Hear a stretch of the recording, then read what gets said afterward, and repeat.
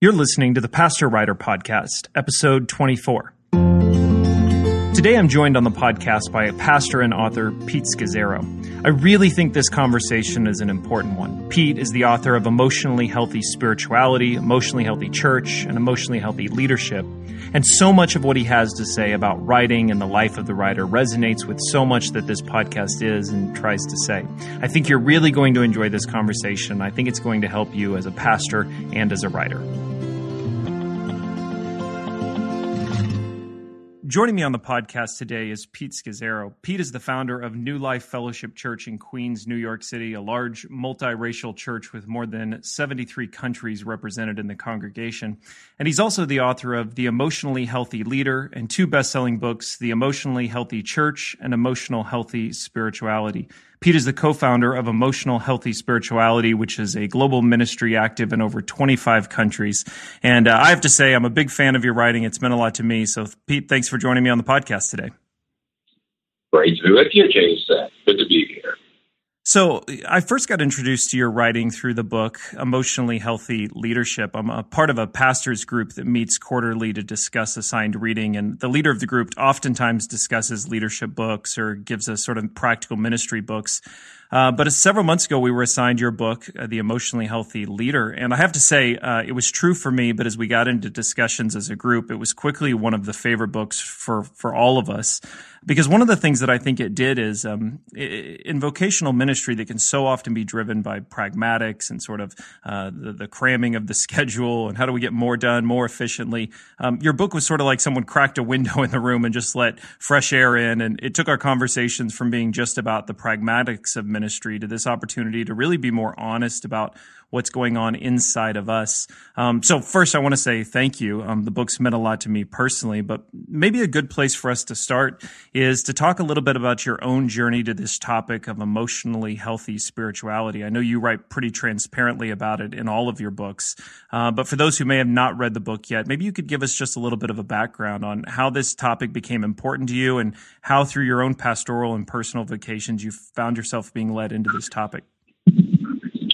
Yeah, so, I came into all my book curriculums, everything has flowed at something we now call emotionally healthy spirituality. And it's become a brand. I had no intention of creating a brand. But it came out of our own life experience, pastoring and leading a church. So basically, after the first 7-8 years, we hit a wall. It was a personal wall. It was a leadership wall, a pastoral wall, marital wall. And it had to do with our own inner life, leadership and discipleship. There were clearly some gaps. Something was wrong. And so in our own struggle, we ended up, out of our own really brokenness, God met us and we broke through. And it's a long story how that all happened. It's in a number of the books. But, it's out of that. It happened in 1994. We had a split in one of our churches we had planted. That got me into therapy. I'm going to look at myself. Maybe I've got some problems. And it wasn't until 1996 where my wife actually quit the church and basically, said, you got to make some change to be, And I was like, okay. She had my attention. So out of that came a breakthrough in our own spiritual lives, my spiritual life and in our marriage. And I didn't write anything for 7 years. So I just sat on it and worked it out and lived with it. And then I wrote my first book in 2003. But it came out of really, at that point, the journey of 16, 17 years of living the journey of pastoring and leading. But it was actually the 7 years of living out the beginning stage of what we call emotionally healthy discipleship in our own lives, in our church, and then we put in print what we were living. That's kind of how we got started. And I didn't know if anybody would even buy it, Jason, but it didn't matter. I was writing it. I felt compelled to write it. Yeah, and I want to explore that because one of the things that I think you immediately notice when you read the books is that you draw from this rich tradition of Christian heritage, of contemplative spirituality and sort of self-reflection. And I started to ask the question, why do you think so many pastors have abandoned some of those traditions? But abandoned might not even be the right word. How come so many pastors have just never been even made aware of this tradition that we've inherited from those who went before us? Why is it that today so many of these common church practices just aren't obvious or aren't practiced by so many who lead the church and are in the church? Yeah, I would say that our contribution, actually, our journey has had 3 to 4 phases to it. So it began with actually, it wasn't church, it wasn't contemplative church practices at all. It actually started with what we call emotional health, and the integration of what we would consider a fuller discipleship that encompassed our whole person. In other words, I think most evangelical seminaries and leadership conferences are very narrowly focused on intellectual transformation and doing a lot of activities. And what happened in 1996 was we realized that there's whole parts of ourselves, maybe God's image, that was neglected. We call that now the emotional aspect of being made in God's image. And I would say that the reason all this was neglected, then we got the whole monastic, slowed down spirituality, silence, stillness, Sabbath, offices, rules of life, everything from monasticism brought that into our tradition as well. And then, just whole exposure to church history, whole exposure to historical theology. I was exposed to it in a very narrow way in seminary. But I think that American evangelicalism in particular, which we've explored around the world, has a certain narrowness to it. And I don't think anybody's doing anything intentional, but if you look at history, church history in particular, it all begins to make sense, whether it's from the split with the Eastern Church in the 11th century, 1054 AD, or the Protestant Reformation in 1517. It all begins to make sense of why we tend to be parochial and narrow in our perspective. And I still consider myself, Orthodox evangelical. It's my tradition, but I draw from others throughout history. So much to learn from the church as a biblical Christian. One of the things I think the book does so well, especially the book on leadership, is so many of the books that are a part of the evangelical discussion about pastoral vocation, and particularly how it intersects with leadership, they tend to sort of have, they tend to resonate with other corporate leadership models or pragmatic leadership models. But what you do, bringing in this emotionally healthy spirituality, but still calling it a leadership book, introduces a topic that I think many people, when they think about leadership, don't naturally equate with leadership. Contemplation or silence or the practice of Sabbath. How early on did you recognize that, okay, I'm not just writing a deeper life book, I'm not just writing a contemplative spirituality book. This still very much is a leadership book, but a leadership book that tries to draw in these neglected practices? Yeah, I would say I think actually, again, you're speaking to writers out there, and I think pastors who want to write. My thinking has been formed over many years. In other words, I don't put something in writing until I've lived it for a while and have thought thoroughly about it. And so when it comes to what does it mean to be a Christian leader, I remember, you go to conferences like the Willow Creek Summit and other places, and you learn from all these secular folks like Jack Welch and, these great thinkers. Like, we can learn stuff from secular leaders. But I'm fundamentally, I'm a Christ follower, and I'm building the body of Christ. I'm not building General Electric. And we're the body of Christ, and you can't just graft into the church secular practices from the outside without a lot of thought. And so we're attached to Jesus, and just the fact that we can do something doesn't mean we should. So I was for decades wrestling with the topic. The integrations. I knew something was wrong with these Christian conferences, and they just give me all this secular stuff. I need to go to a secular podcast to learn from that. And then I had people who were really into deep spirituality, but they weren't building anything. They weren't leading. It was just like spiritual directors or running retreat centers. And I said, I'm a leader, and I'm called to build a church and do outreach. Yet at the same time, I want to be deeply anchored in Christ. And so it was that. I was looking for a third way, which is Christian leadership. And I think over the years, it basically emerged to me that you just can't take on secular models and paste them in the church.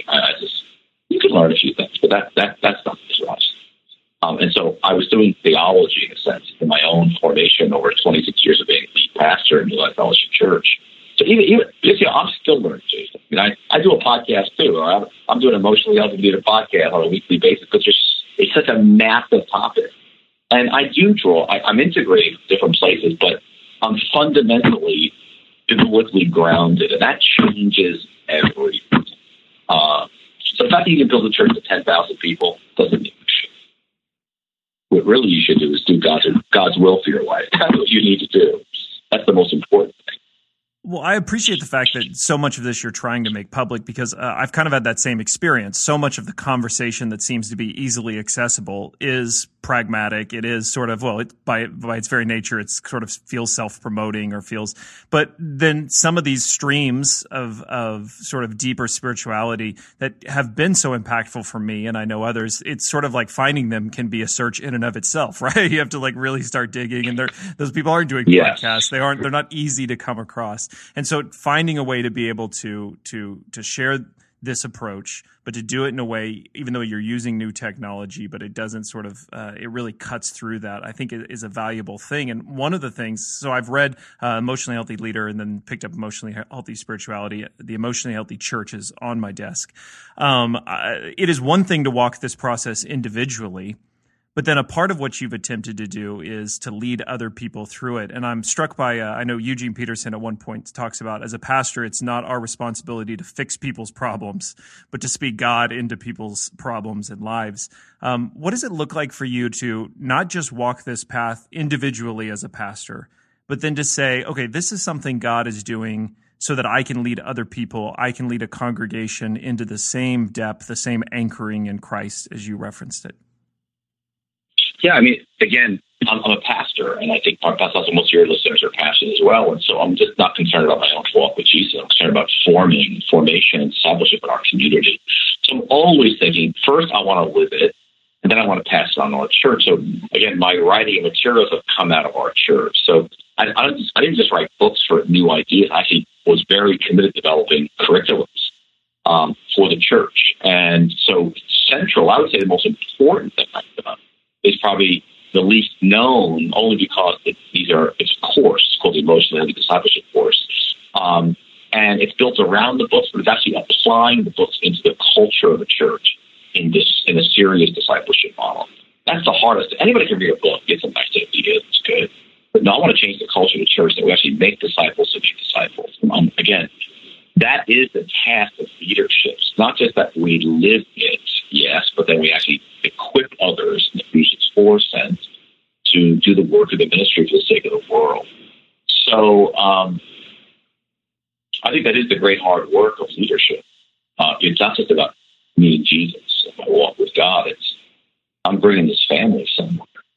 And so that's why for me, emotionally healthy discipleship is the most, if you go to our website, that's really what we're all about, is helping churches bring this course into the church, which is the application of all the books you're reading. But it's got daily offices, people go like Silence of Stillness, Rhythms of Being with God, Sabbath. I want the church to live this way. So I want to bring the church into a radical countercultural life with Jesus and not live out an American Christian faith.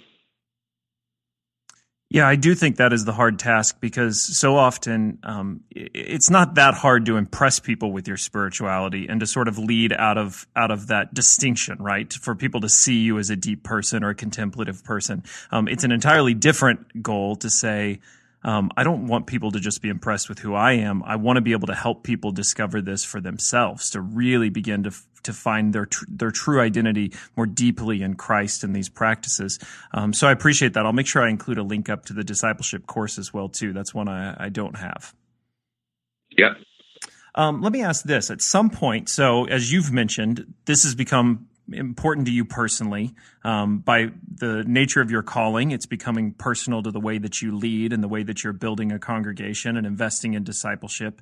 At some point, a switch must have turned where you said, okay, I see this, the value of it in myself and my congregation. This is something I want to put down in writing, through curriculum, through books. What did that look like, the decision to say, I'm going to write a book about this topic versus just sort of living it and teaching it organically within the congregation? I think writing, if you ever read the book Letters to a Young Poet by Rilke. Mm-hmm. He talks about writing as an art, and Dillier does as well. But it's almost like I cannot not do this. And I think much like wine has to ripen over time, a book has to ripen over time until you almost have to write it. And so I was an English major in college, so writing is really hard. It's actually torturous, but I do love to write. So I had even as a non-Christian, I loved writing. So I had that. And what happened was I came to a place that was burning in me. And just, I got zero encouragement to write the book. I mean, the publisher thought Emotionally Healthy Church, which was my first book. They said, no man is going to buy a book called Emotionally Healthy anything. This is the wrong title. And I said, well, it has to be the title because it has to do with anthropology and about bringing the emotional aspect of discipleship and leadership to the church, which has been missing for hundreds of years. And so I insisted it wasn't about sales for me. It wasn't about marketing. It wasn't about any of that stuff. I wrote it because I wrote it for God, and I felt like I had to write it. And so that's number one. Is that I had to. And I think one of the ways God's holding you to write is you feel like I have to. Then the question is going to be timing. I think many younger writers I meet, they want to write before things are ripe. Okay, and I think that's a problem. We don't need shallow books. We need books that are saying something with depth. And sadly, most evangelical books, you can read the first chapter or two, and you can read it in like 2 hours. It's not really saying that much. And you had a great idea, but there's not enough there. It hasn't been developed enough. I call it like a premature sermon, a premature book. It's not had time to gestate. So I always caution folks, make sure that not just the idea is clear, but you've actually lived it sufficiently to nuance it. It's really worthy of a book.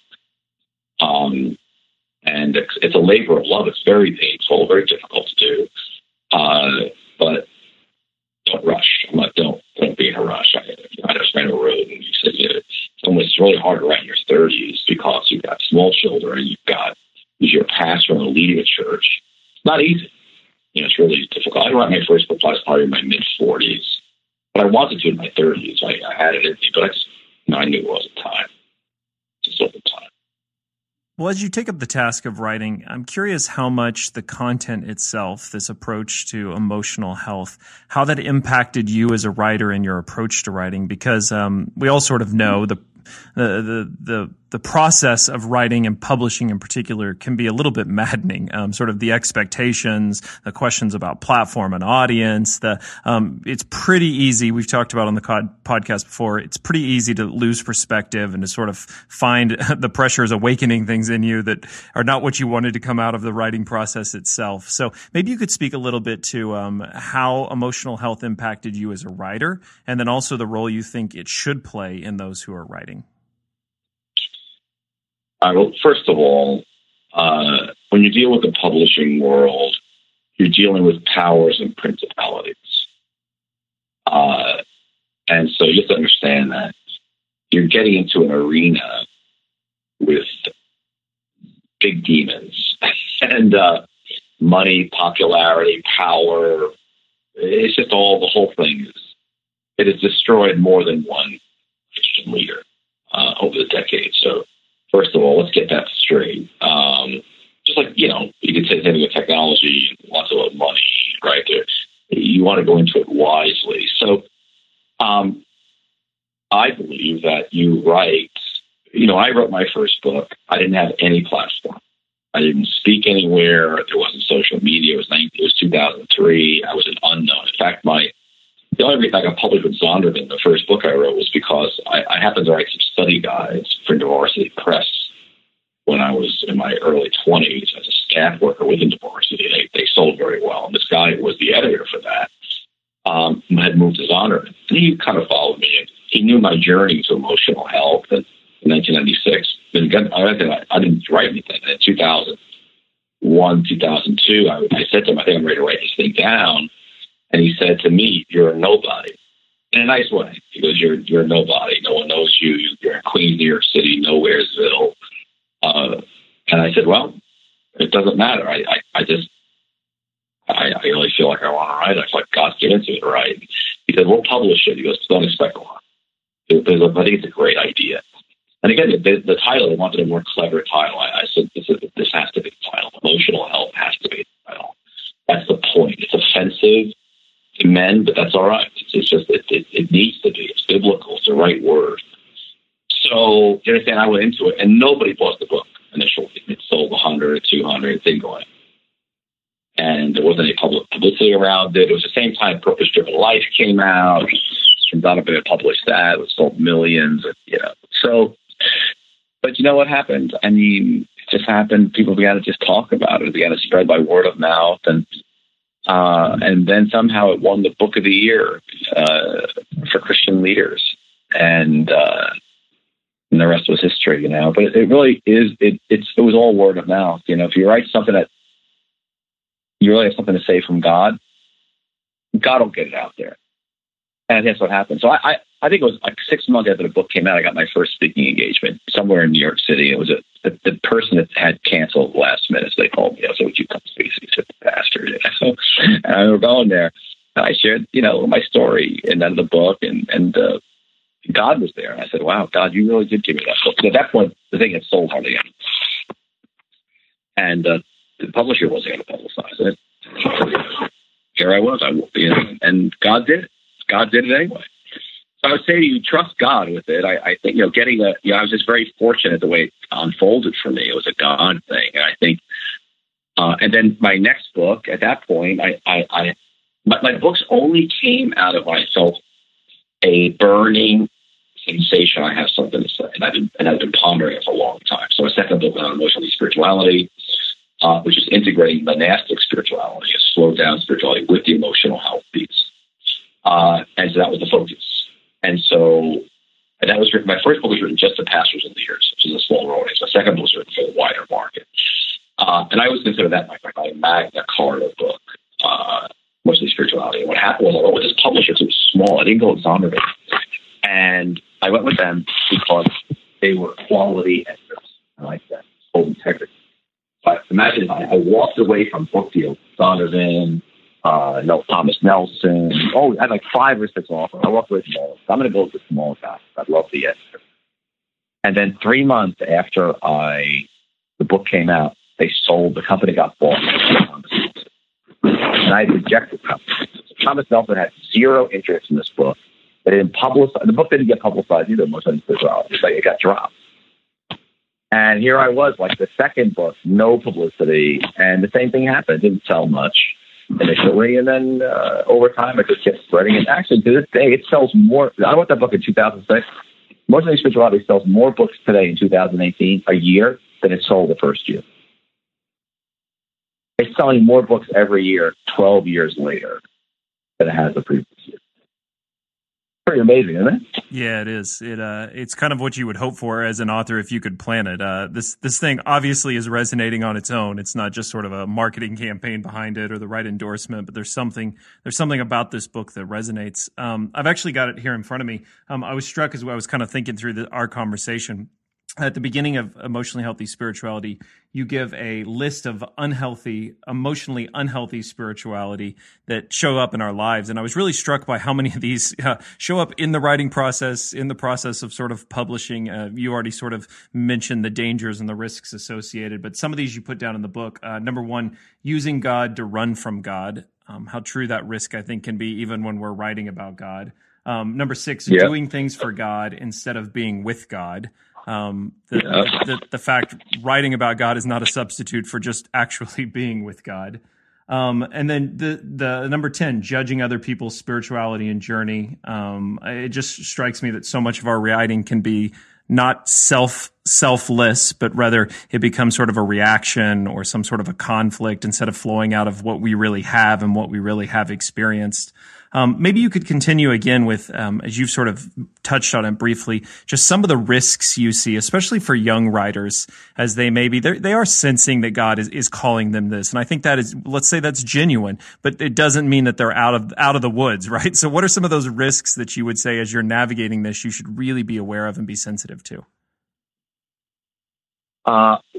One is you don't want to lose God in the process, all right, or sacrifice your integrity. So you want to be led by God as to what you write about. It's not about the market. It's about what's God given you to say. And I think it's coming out of your own life, your own vulnerability and brokenness is very important. And you have integrity in what you write. In other words, you don't write things that aren't true. It's very tempting to write things that aren't true. So I've had discipline myself. I don't ever write something I found true or isn't true. It's easy to write things as if they're better than they are. And that's called lying. And a lot of that goes on. You don't want to participate. So I think monitoring your own self with God, walk with Jesus, live what you're preaching. And always remember, if you think it's going to take a year to write the book, it's going to take 2. All right. So it's always double what you think. And it's birthing. It's torture. I mean, I'm going to launch probably my last, and I've written like study guides, I've written daily office books, devotionals. That's easy. But to write a major book is a birthing of a baby. And it is pain. It is just pain. It's a birthing. Bloody.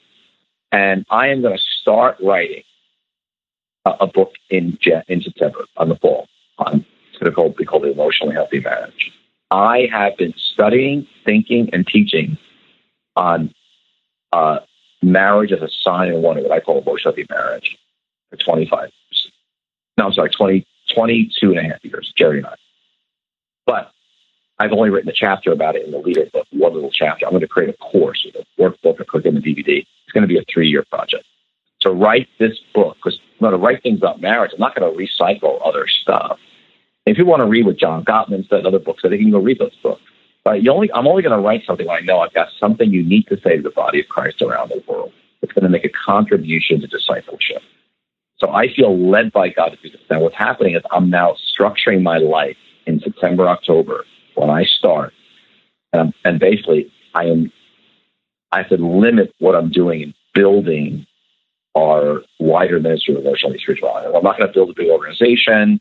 It's just going to limit my time in other areas because it just takes time. I'm not going to write full time, but it just begins to consume more and more of your mind as time goes on. The writing of the book is probably going to take me 18 months.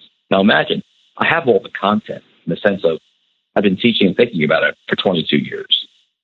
But it's still going to take me 18 months to write it. And by the time I get to the last 6 to 9 months, I'll probably be almost full-time doing it. And then I'll put together a workbook and then a DVD. It'll be a course for churches.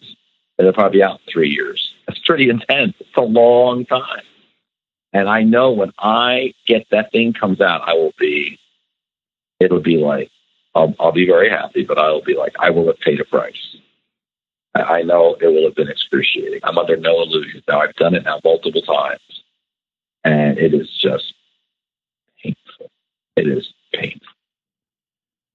How's that for exciting? Well, I think it'll resonate with people who listen, because a lot of what I try to do on this podcast is be honest about how dangerous what we handle is when we attempt to write about God and about faith for other people, that it exposes our own insecurities in ways that we might not imagine. It forces us to deal honestly with ourselves in ways we might have had before. So I think it resonates, although maybe we could add to it, as dangerous as this thing is and can be, as you already sort of mentioned, there's real joy to it, and it's something God is continuing to call people to. So maybe you could talk about, on the flip side, as dangerous as this thing is, as carefully as we have to handle it, some of the joys that you experience through writing, the process, and through publishing, and also why you think it's important that people take the risk, walk carefully, but do it. Absolutely. No, I think it's a holy calling and a holy work. It's a calling from God. I really do see it as that. I don't believe in ghostwriters. Like, I'm not really a big. I shouldn't say I don't believe it. Maybe God's calling you a ghostwriter. That's not me. To me, if I'm going to write it, and it's a lonely calling, but it's a calling, and the fact that you can impact people you'll never meet is so incredible. Like, it's a really a behind the scenes anonymous ministry, because you're in a room alone. You're alone a lot. And in some ways, if someone would say an email or something, but people are with you all around the world, or, all kinds of situations, but they're not there. You know what I mean? They're with you through the book. You're talking to them. And so to have something that you've done enough thought that's actually in paper and it's clear and simple, it's a great feeling. I mean, there's nothing in any of my books that I feel like I want to go back and change. I don't have any regrets in anything I've written, because I took the time I needed. I just take my time, and I don't give it to the publisher until it's right. I just don't. I'm not. You can yell scream, but until I feel like it's done, it's not leaving my room. It's not going to leave mine. The first draft is easy, right, in some ways, right? But it's the 95th draft. It's just killing you, and it's just kills you. Because what you think is so beautiful, and you read the next thing, but this is all. When I wrote the Emotionally Leader book, I wrote 220 pages. You know what? This editor stepped in and said, basically, throw it out. It's taking a work. I wrote 200 plus pages. I went in the garbage. That's pretty intense. Yeah, a real test of is this really God putting this on my heart? Because it better be if I'm going to keep this up. It was a year of work. Yeah, so I think that's what I'm saying. In some ways, you're called to write when you say, I cannot not do this. I cannot not do this. Like, I just got to do it. Like, how I feel about I would like to write this marriage book with my wife. I'd be crazy to write it together, but she doesn't have it in her. She wrote one book, and I actually wrote most of it.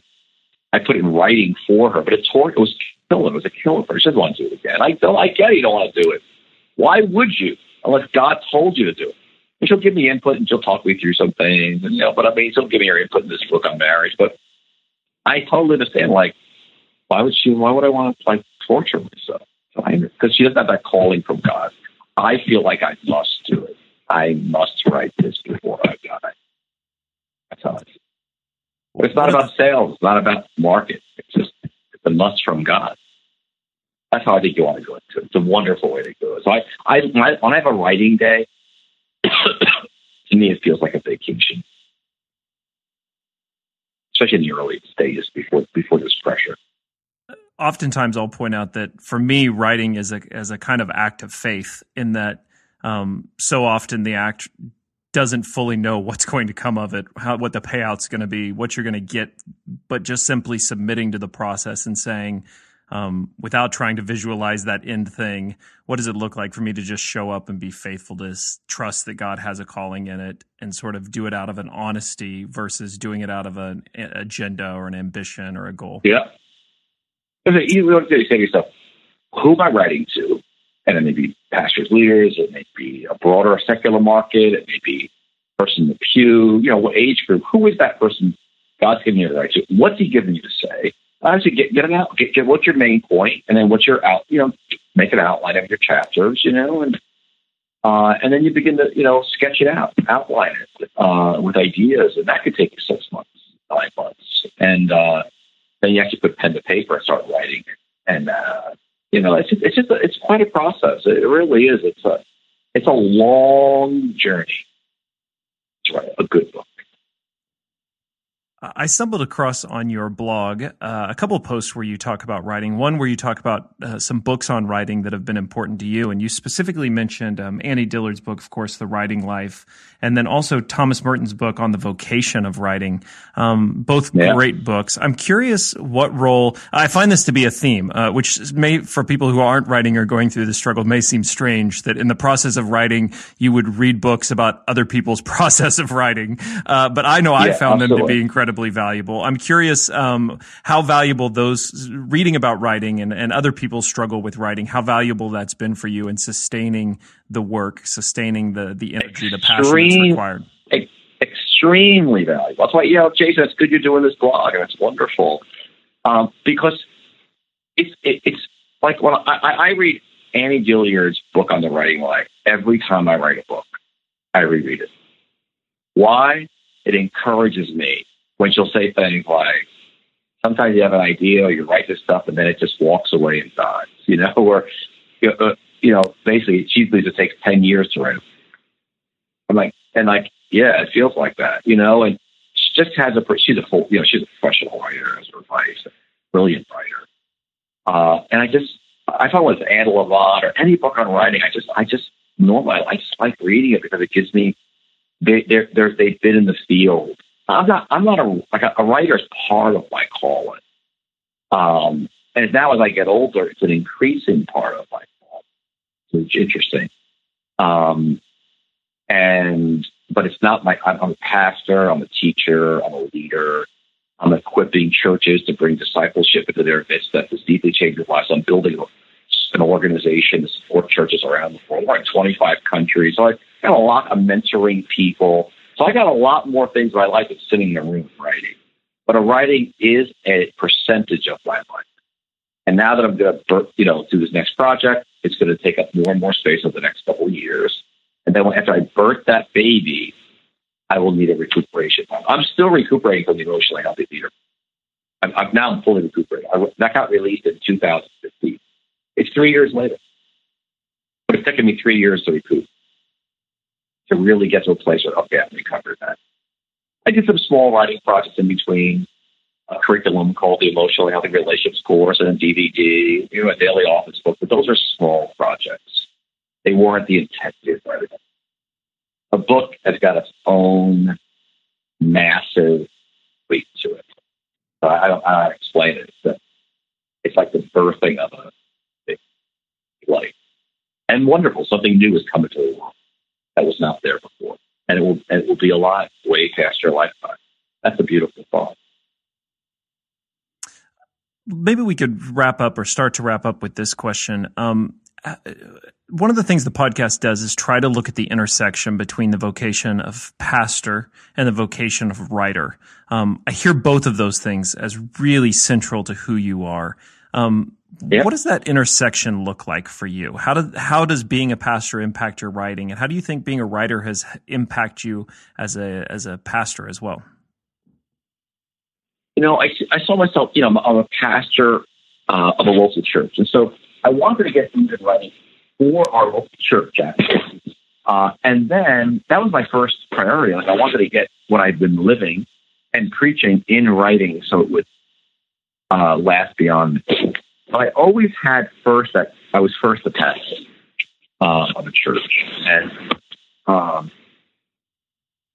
that informed my writing. I think that's important. What are you primarily? If you're not primarily a pastor and you are a pastor, you probably shouldn't be. With me, like go say you're a writer and be a part-time pastor, right? Mm-hmm. What are you primarily? I'm primarily a pastor, and I write as a pastor concerned to the church. So I had a chance, for example, to publish with a secular country, Penguin. You ever heard of that? Mm-hmm. But I had no interest. But I said it's not really what God asked me to. I could have a wider audience. They called me and made more money or whatever. But I just didn't matter. That's not what I was interested in doing. I was just, but that was my calling. That's what I felt God had given me to do, and so I was going to stick with that. So I would say that, but I'm writing out of to a pastor now, and I recognize I have a broader ministry now beyond our local church, and that's a certain responsibility too to manage. Again, walking with integrity. And now it's a whole different day. In the old days, there was no social media, so you can imagine. It was whatever happened. But now with social media, you have a lot of you can be full time just marketing your stuff. And if you're not disciplined, that will consume you and chew you out. So you want to be really careful about that. Yeah, that resonates with me. The podcast that I have here, the Pastor Writer podcast, there was actually both URLs available, pastorwriter.com and writerpastor.com. But for the same reason, I chose Pastor Writer because it's true of my calling as well, too. They sort of flow in that direction. Let me close with this. Two questions, because I know that there are these two types of listeners who will be listening to this conversation. I think you could offer a good sort of recommendation or advice. So two listeners. Number one, the listener who they feel or they think they sense God calling them down this journey, this path of writing, and maybe they're just frustrated by their own writing, frustrated by not going where they wanted to, getting started, whatever it may be. What advice would you have for someone there beginning the process of writing? And then for the other individual I hear from a lot is maybe someone who has written and they just find the whole trying to get published process to be killing the dream, killing the calling.